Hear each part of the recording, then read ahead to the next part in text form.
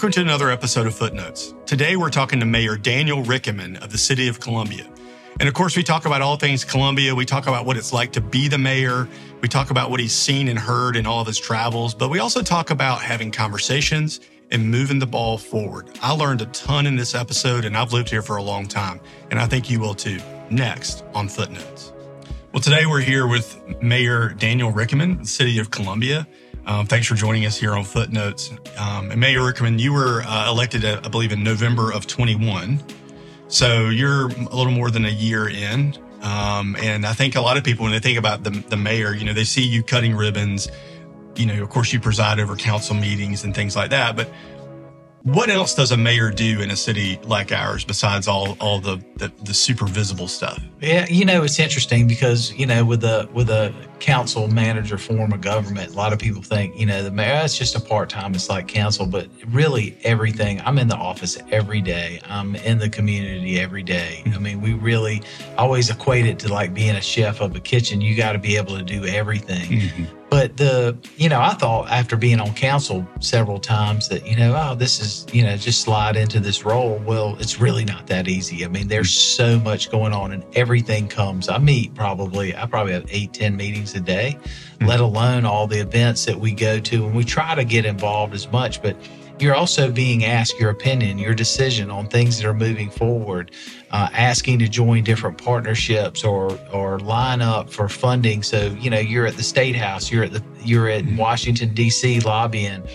you're working with associations, you're trying to help affordable housing, deal with the homeless, be the go-between on negotiations, sure, you know, with different groups and neighborhoods, let alone internally with 17 different departments. So engaging is part of it, but it's an all day, everyday job.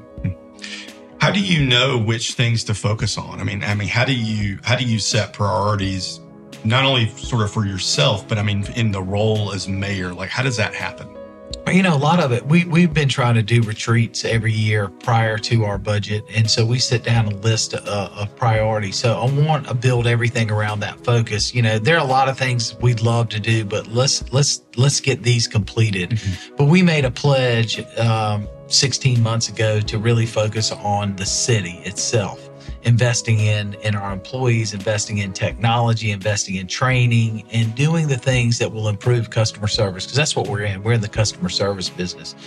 But also being able to identify our problems and say, all right, we've got this problem, and this is what we're going to do to move forward. I think for a long time, especially local government, everybody's always on the defensive. It's like, you know, they got this ostrich mentality. I'm going to bury my head and it's going to go away. And I'm like, let's just address it.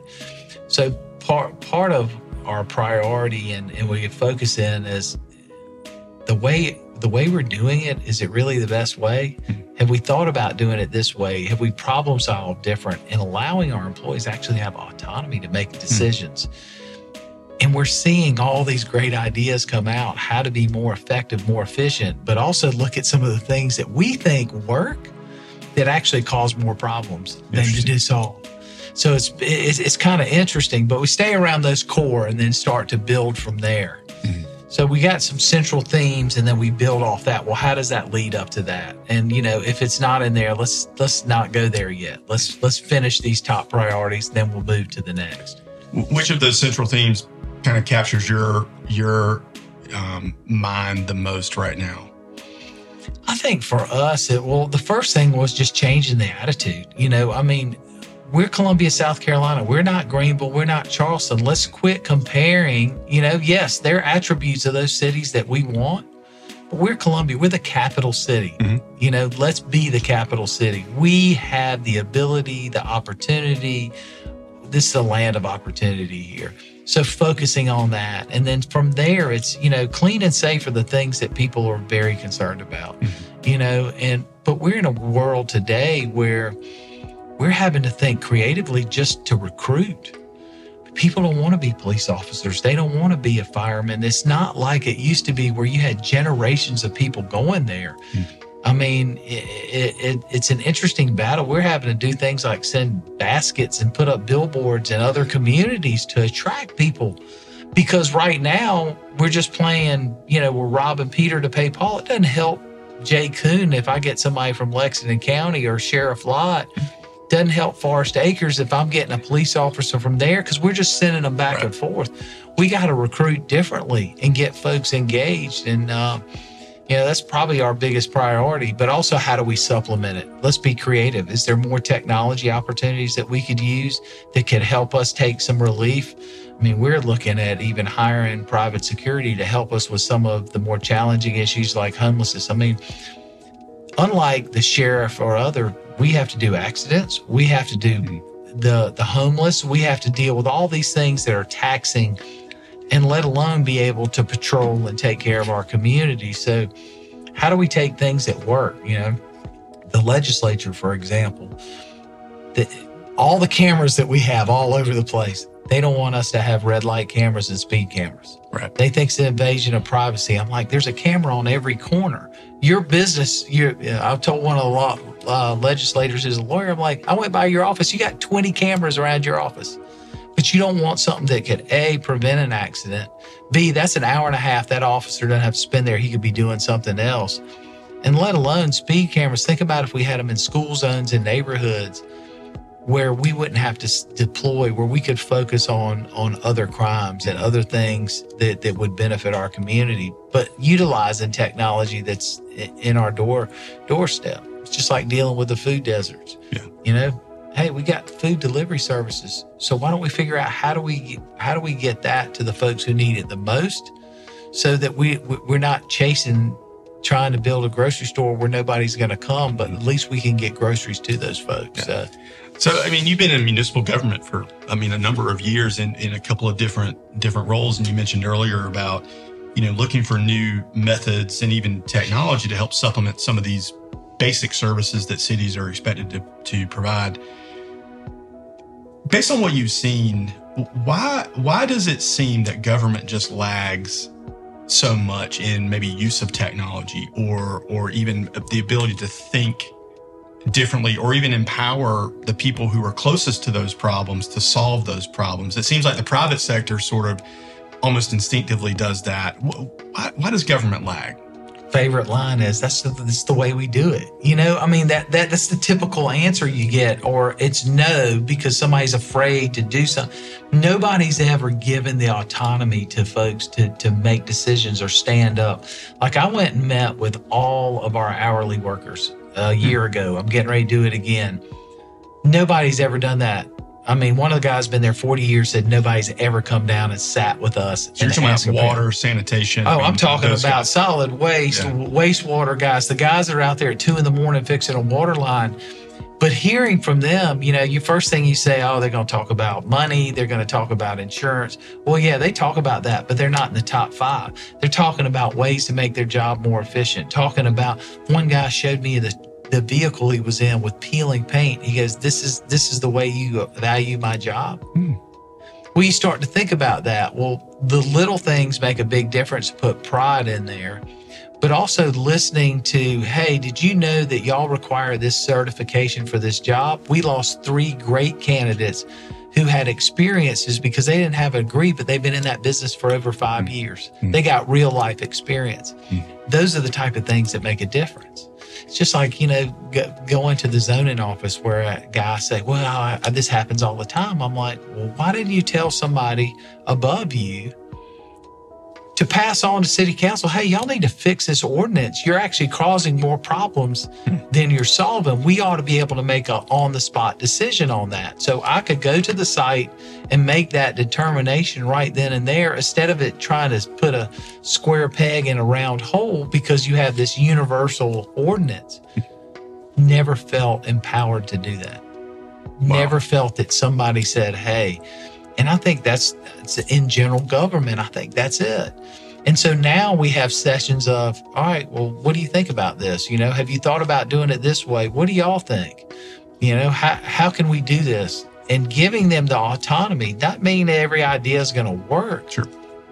But having that conversation. And I think that's where, because the only way you have a great city is you build it from the bottom up. It's not from the top down. You got to build it from the bottom up. So you got to have everybody on board as we go up the chain. And I think that's what we're seeing now. Well, it's interesting you put it that way about building it from the bottom up, because I think I think there is a lot of people that will be listening to this think it actually happens, sort of from the outside. Like if we only had, and they think about some amenity, or if we only had some, retail establishment that sells laptops and iPods and things like that, or if we only had, this park, then it would be better. But it sounds like you're challenging that. Well, I think it's a combination of both. Yes, you always want to go that, but think about if we have the cleanest streets, best repair, the best customer service, garbage. So what is that? It's quality of life issues. Those are the things that affect everybody. Mm-hmm. Well, people are going to look at that. We fight about gateways. 72% of all the roads in Columbia are owned by the state. All right. We have 492 miles worth of roads. Wow. And I'm up at State House fighting for money just to repair the roads. Mm-hmm. We did a pilot project that the county and the city put in money with DOT to clean up some of the gateways. First thing people saw, and they commented on, I'm like, well, why can't we do this otherwise? All the money goes to the highways. But it's money that should be going to our roads as well. Mm-hmm. How do we change that pattern? Could we control that maintenance money? Or could you give us $5 million a year and let our guys run a patch program so that we're keeping up? It's just like sidewalks. It's like this constant game. But those are the things. If you have a clean, safe city, everything else happens. Mm-hmm. Now, obviously, as you know, in our community, our other big challenges are taxes. And so we got to work on that so that we can be more competitive. But I think people can overgo things if you have that clean and safe reputation. And I think that's our number one goal. Yeah. Yeah. It's interesting that you put it that way. And I think, something that's unique here in South Carolina is that a lot of things are, even at a municipal level, are sort of determined at the State House level, and it kind of filters down to the cities to figure out, kind of along those lines. I think, when people think about politics, most people have a, sort of a bad taste in their mouth for any level of politics. And I think, we see at the national level, with Congress, there seems to be just eternal gridlock and partisanship and all that stuff. And then, you take it down to the state level, and a lot of that is kind of infiltrated almost pick a state. They've got the same issues. But then you've got where people live, and people live in cities. They're surrounded by state borders and things like that. But what are you seeing at the local level, the municipal level? And let's use the word maybe slack you feel like you're having to pick up at the municipal level. How has that changed over your years? Because you've had a pretty long view of municipal government, but we've looked at the national and the state levels of how they've changed dramatically over, say, the last 10 years. What's that doing to cities? Well, it's kind of interesting. We knocked on 28,000 doors when we ran our campaign, and we didn't hear one person talking about national issues. Mm-hmm. They're talking about front porch issues. They're worried about crime. They're worried about jobs with opportunities. They were worried about everything that's localized. It was like nobody even existed outside. And it was kind of interesting because what it made us understand is that we got to focus locally. And I think what we're seeing now and what it is just engagement. We got people believing we can be the number one city in South Carolina. We have folks engaged, our business community, our arts community, the nonprofits, everybody's coming to the table. It's like suddenly somebody turned on the light bulb and said, it's okay to be an individual. It's okay to have ideas. It's okay to be engaged. People are listening. Let's jointly work together. And I think if you look at the success of Greenville and other cities, it's because the business community and the community as a whole came together and said, you know what, we're going to make this happen. That's all localized. And I think that's the difference. It's like the State House. We get money appropriated for things we didn't even ask for. I'm like, this is what I need to make my community better. And I get $7 million for something we didn't even ask for. Right. That's not helping me move the needle. So it's interesting to put it in the perspective, but I believe it's all front porch and getting the people engaged. And I think that's the biggest difference is people were really concerned about the thing that's most important to them, their home and their business. Number one. You talk about the business community, and I know you've been a member of you are a member of the business community. What is so special about the business community in terms of progress and moving things forward at a municipal level? Well, you need them engaged. They are your champions to help get things done. They also bring resources to the table. But here in Columbia for a long time, everybody's like, well, it's a university town. It's a government town. We're filled with nonprofits. Well, when you project that, then people aren't interested here. But how about take that away and say 90% of our businesses, really 92% of all of our businesses are small businesses that have opportunities to grow. It's a great opportunity. We may be landmass, have a lot of nonprofit, but if you look at our individual businesses, they're strong. You've got the business community engaging now and should be more engaged in helping us recruit. If you look at the leaders in South Carolina over the years, there were folks that were pushing in and going, all right, we need these gaps filled. This is how we're going to grow. So Columbia, South Carolina, we're not going to be a manufacturing community. Blythewood was Scout Motors, fantastic, excited about it. But we need urban development. So, all right, guys, well, let's recruit together. If I'm First Citizens and I'm the banking, well, is there a banking technology company that we ought to be here that could fill a gap for you guys? We're an insurance hub now. So we're the different insurance companies. Hey, if you're providing all those services from everybody from Mutual of Omaha to Blue Cross Blue Shield, well, let's bring more of those guys here. I don't care if it's their cyber, their back office, whatever, that engage. We got a Crown University here, right? The business school. 3 decades of international business program. Not one person's ever gone through that alumni directory and said, hey, you're in a C-suite now. You remember your great times in Columbia? Help us bring one of your divisions. That's the kind of stuff that we're doing now that wasn't done before. But that's where the business community help. Because when you show up with business leaders and community folks and you go to a business and say, we want you here, that's a different message than us, some site recruiter, scouting around. Right. And we got to tell our story. We got to sell. But the business community's got to be a part of that. So do our neighborhoods, because quality of life is such a bigger play today than it ever has been. And that's what these employers are looking for. So they play a major role in everything from our arts community to recruitment to quality of life, to investment downtown. We have a huge need right now for Class A office space.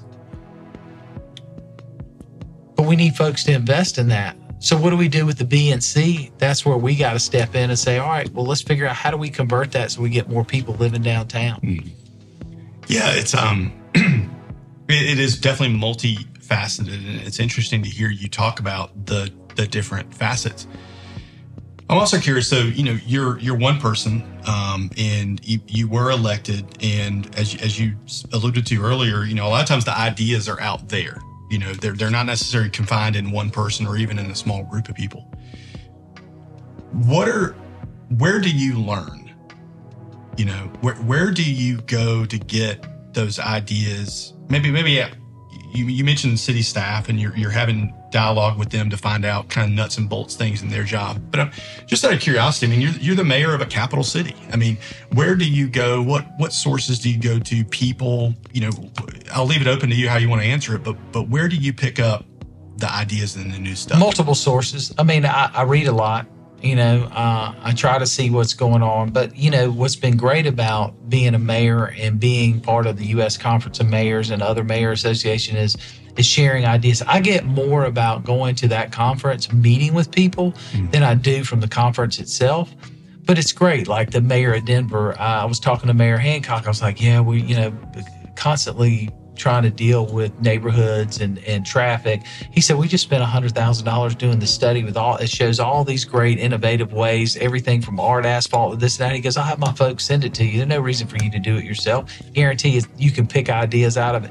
That's the kind of things that help us, because you got sitting in the mayor's seat is different. So you got a different perspective, but you have all these different avenues where these other mayors, they've done things, they've tried. Just like the mayor of Austin was telling me, they just built 3 new municipal buildings, did it all on a capital lease with a private developer. They saved 20%.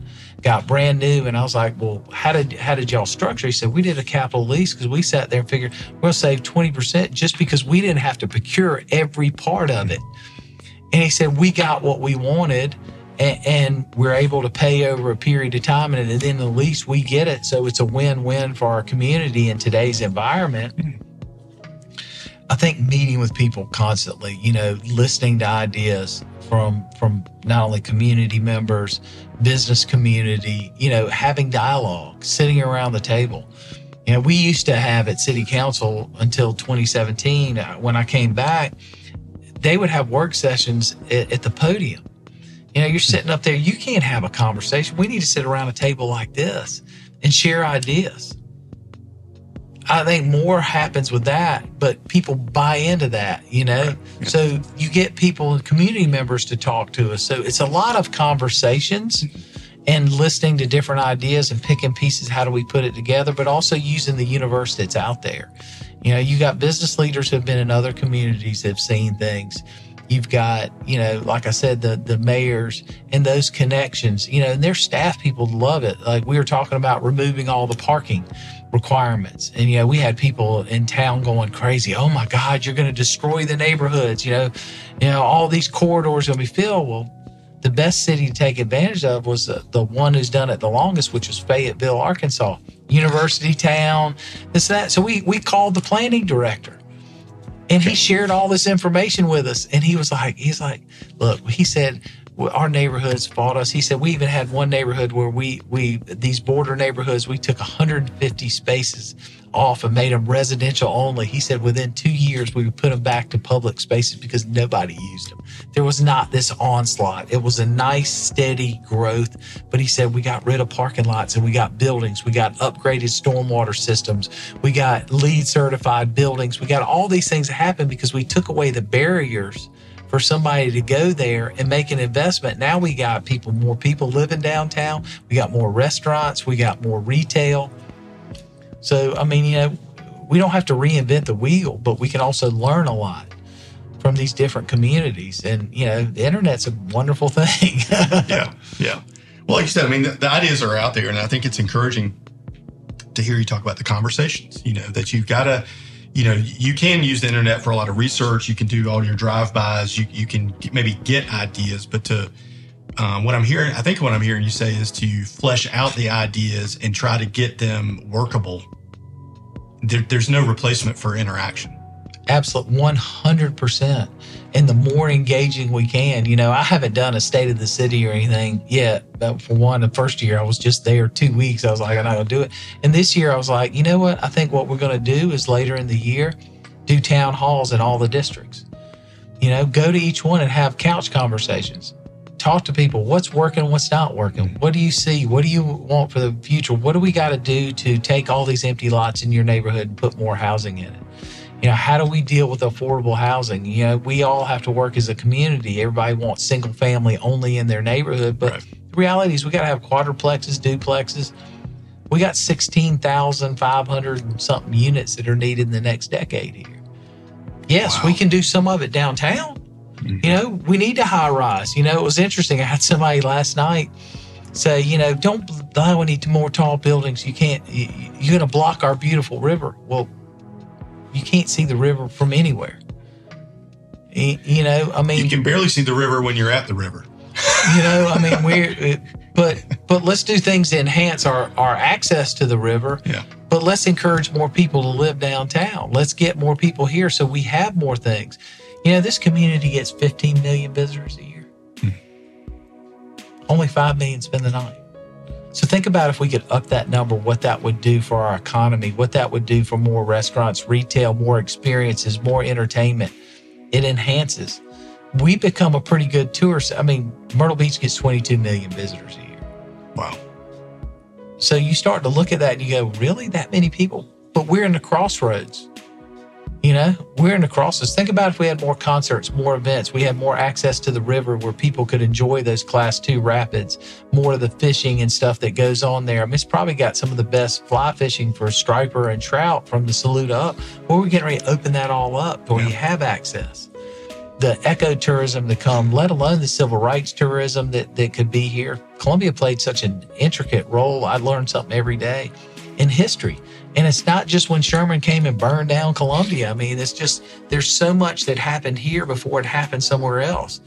I mean, Miss Fleming, who went against SC&G about sitting on the bus, was the cornerstone for Rosa Parks. Rosa Parks get all the credit, but Miss Fleming, right here, and she worked for an attorney in town whose family, I mean, he's still living and remembers as a kid her working his house, but telling that oral story. But that's history that happened here first. It's kind of interesting.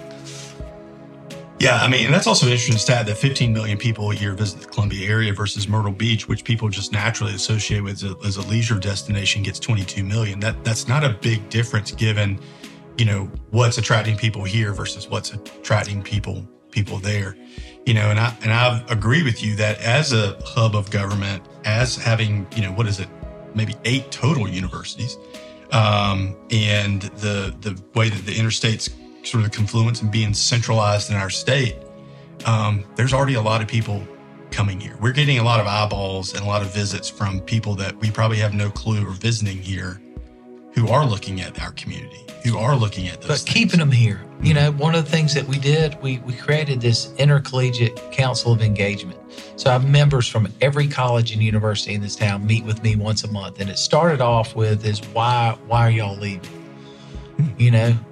Well, we found out there's no young professional housing options, that folks are looking to live just like they're living in these luxury student. They want the similar thing. They want to be downtown. They want to be in the center. They're not interested in driving. They want to walk to work, walk to entertainment, walk to their services. They didn't feel engaged in our community. They felt outsiders. That every time, they lined up at a bar, there's a picture in the state paper or WIS or somewhere else, but yet we allow everybody to line up at Soda City, and they're like, look, we're a major economic development, but we also didn't know about all the internships. Like, they don't even know what happens on each other's campus. So Right. part of we got 60,000 plus students in this community. So you start looking at that. That's our future workforce. Mm-hmm. That these are folks that are consumers, they're engagers. So why don't we So we started to get them. That's why we did an Apple Store campaign, is to get the kids involved and help recruiting. So they're invested. I took them to meet with the Midlands Business Leadership Group so they could have an honest, open conversation and say, we didn't even know most of you businesses existed. We didn't know you had internships. Getting them to cross-pollinate so that the kids at Benedict and the kids at USC are converging in our town and being engaged, not just sticking in their 6-block bubble. University gave 2,000 tickets this year to all the other schools for the concert they had for their kids for the homecoming. So it was a great opportunity for kids to mix. We did a college side hustle. We did a block at Soda City that we paid for to allow them to come and sell. A way to get them engaged with each other more. And a lot of it's communication and engagement. I've probably been at Benedict more since I've been elected mayor than I did 12 years of being on council. Dr. Artis engaging, bringing people in, getting her kids exposed to all this. One of the students on my council, she's from Las Vegas, Nevada, at Benedict. She's a junior in criminal justice, wants to go to law school. Guess where she's going to go? Here. She has found a place. But think about if we can keep those. Those are our future entrepreneurs. These are filling. That's a selling point we've never used. It's one of those assets that I talk about a lot that we didn't use.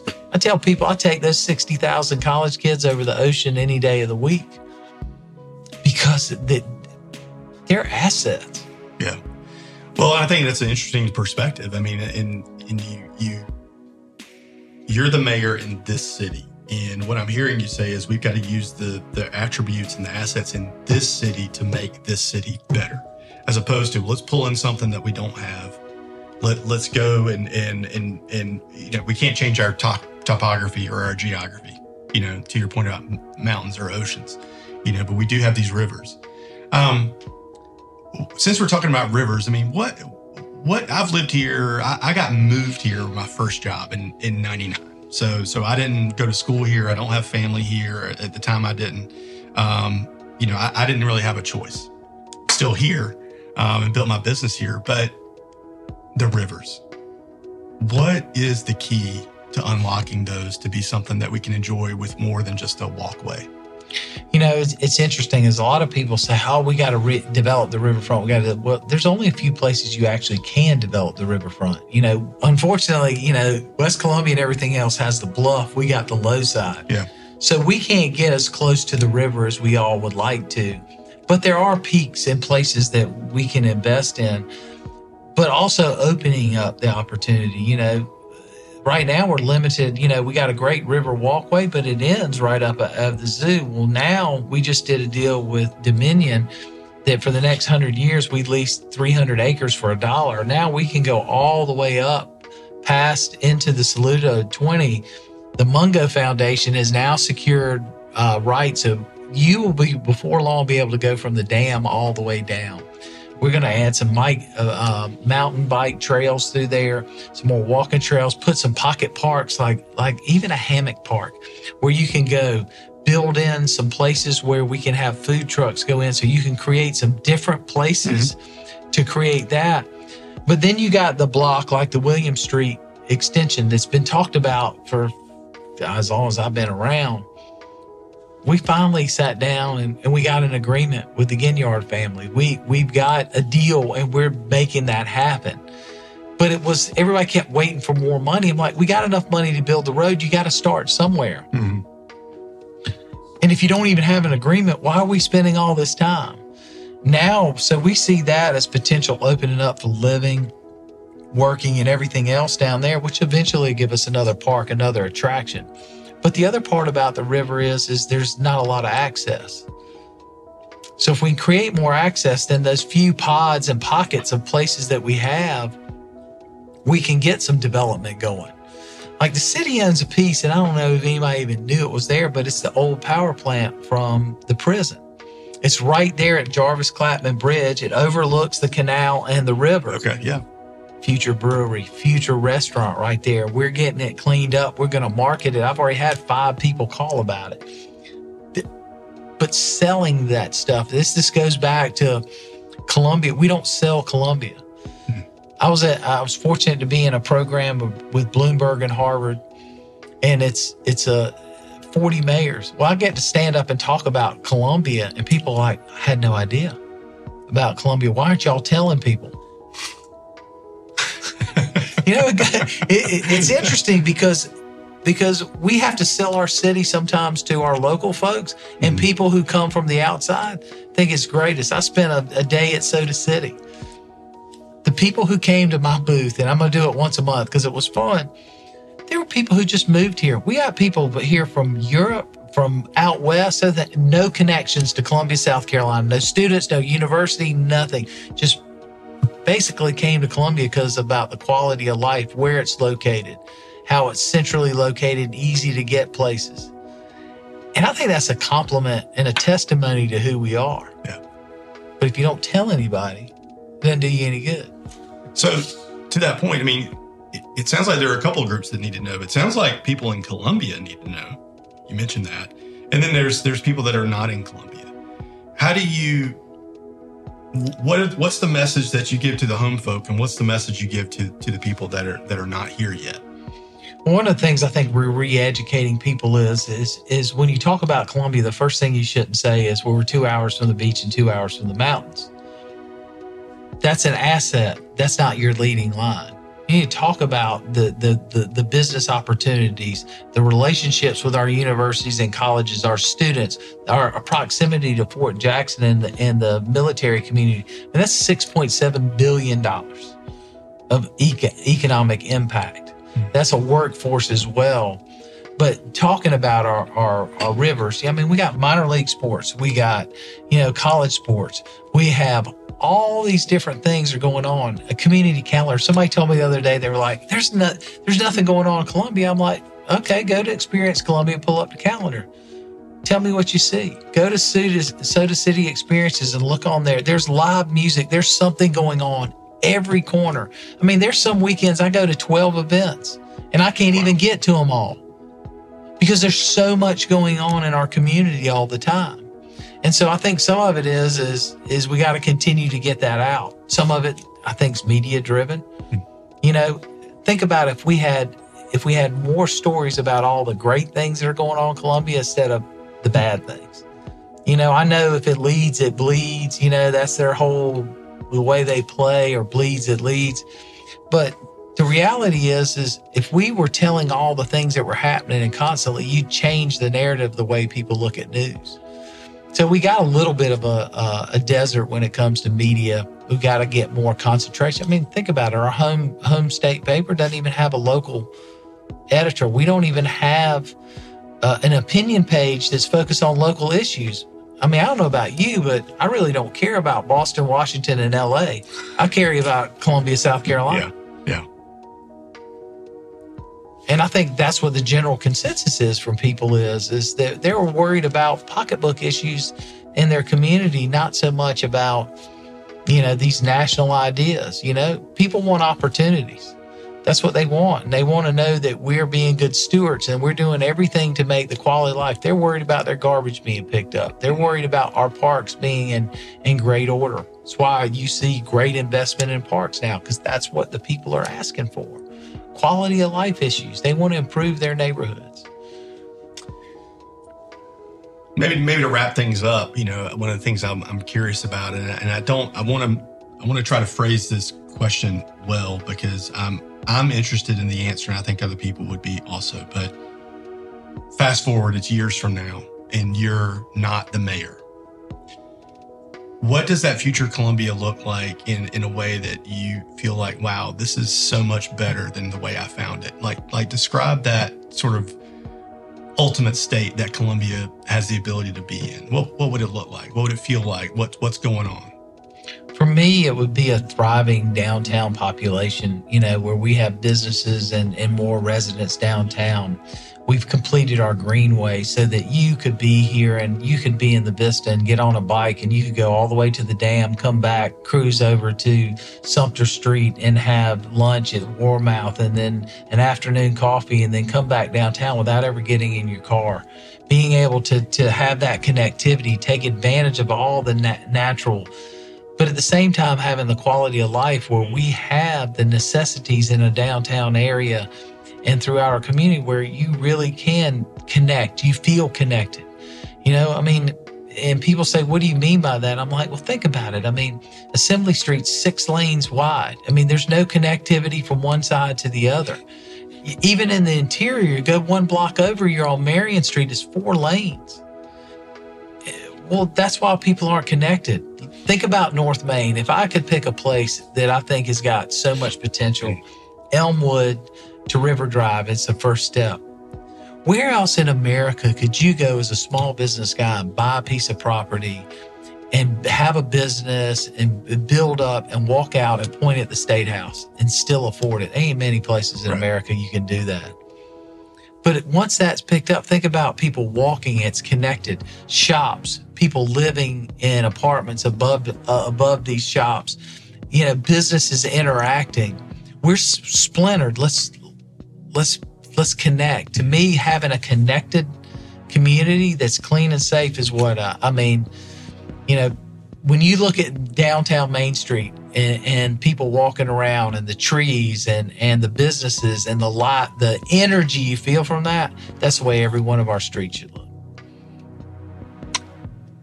That's the place where I want to live.